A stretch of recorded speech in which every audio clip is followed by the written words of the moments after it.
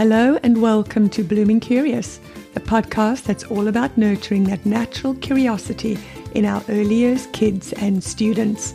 I'm Edwina, your host from the Ed's Lessons blog, a passionate advocate for play and inquiry, and on a mission to keep children curious and questioning.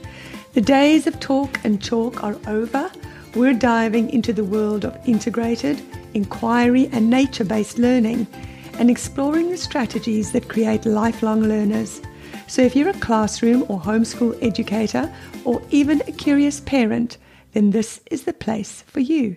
So last week we looked at observation and how we as educators observe our students so that we can understand how they learn, understand their needs, and know where to take them in terms of their learning. This week, we're going to have a look at how we help children develop keen observational skills so that they can become curious. The Oxford Dictionary defines observation as the act of watching somebody or something carefully for a period of time, especially to learn something. So it's through observation that children, and of course us adults too, learn about the world around them, including how to behave socially. Observation teaches us to question and wonder and be curious. Even animals are inquisitive and curious. So I have to ask myself sometimes, why so many of us are so oblivious to the world around us? There's nothing more disheartening or even challenging to a teacher than a disinterested learner. And as parents and educators, our job is to spark that curiosity so that kids become interested in learning, in wanting to know more and wanting to find answers to life's questions. It's not our job as teachers to impose our own beliefs or opinions on students, but it is our role to encourage and facilitate students to ask questions and then to seek the answers to those questions. And it's observation that sparks and ignites curiosity. So where do we start? At the beginning, of course, when they're young and pliable and full of zest for life. We start with where we are, with our immediate surroundings. If you're in the playground and it's playtime, you observe those students and you have a look at what is it that they're doing. If you're going for a walk with young children, have you noticed that they'll stop and pick up objects and then they'll continue on with that object in hand? Or they crouch down and they observe the ants marching across a path. Or they stop to look at a flower or a dandelion or a ladybird on a leaf. That's your opportunity right there to take that object home or to use that moment to look more closely at what it is they're looking at, counting the petals, looking at the shape, finding the tiny details.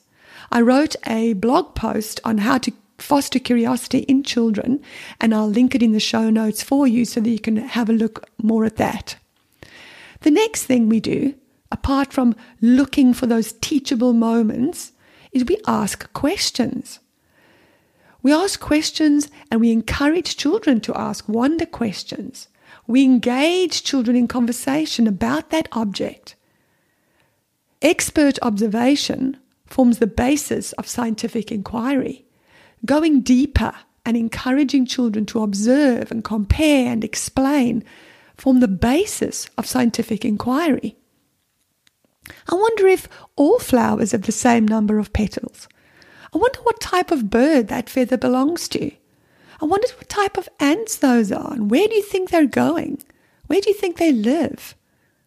And then, once we've asked those questions, we don't give kids the answers.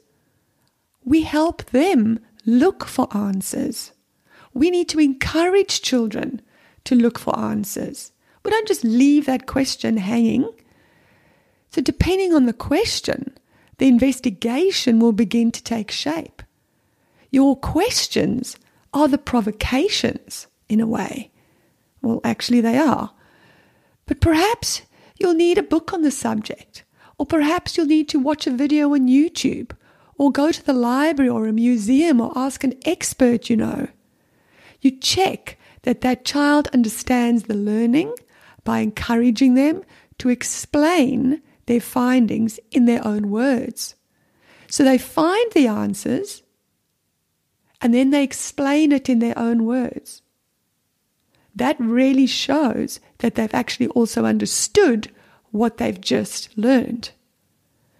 We spark creativity. Perhaps the observation of that object might spark some creativity in your child or your learner. They may like to draw or paint or even create a story about that object or that animal or that flower. The possibilities are endless. We also model our new learning. It's obvious that the road to inquiry will depend on the age of the child and the child's capabilities. All new learning requires modeling. So you as the adult will need to model and together go on this inquiry journey. Eventually, as the child becomes more independent as a learner, they'll learn that process on their own. So modeling new learning and how to learn, how to ask questions, how to look for the answers is really important part of the inquiry process. We don't just leave small children and chuck them into the deep end and say, well, there you go and inquire. It's actually an explicit process that we model to them and they then copy, but for their own interest eventually. So if this is something you want to know more about, follow Blooming Curious, because in some future episodes, we're going to be unpacking that whole inquiry cycle and process and how you can use it to integrate it into your existing classroom and into your existing lessons. Finally, we also need to be intentional.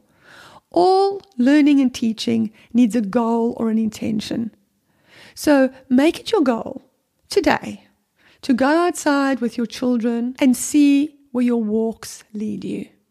See what they're doing on the playground whilst they're playing.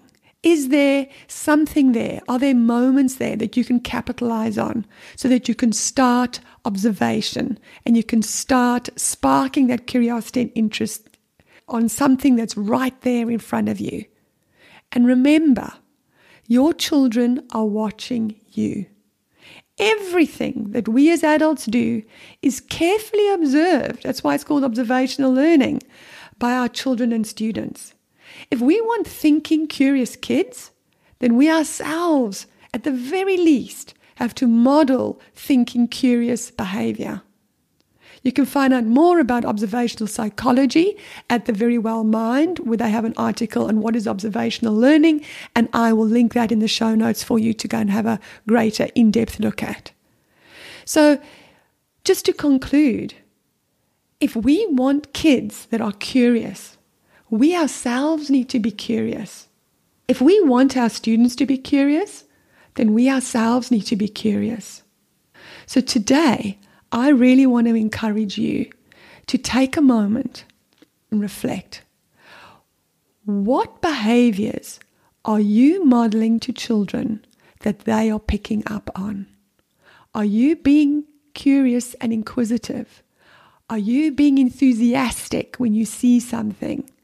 Are you getting kids excited and interested about learning? So if there's anything in today's episode, or in fact in any of the other episodes, that resonates with you, that you think, there's something there that I want to explore further, then do me a favor. Could you please share this with someone that you know or someone that you think might benefit from this? Share it on social media, email it to a friend, however you want, but let's get the word out there so that we can encourage more curiosity in the world, so that we can ask questions to the big problems that we're facing, and so that children can actually start having some agency and enjoying the learning process in our classrooms. I'll see you all next week. Cheers.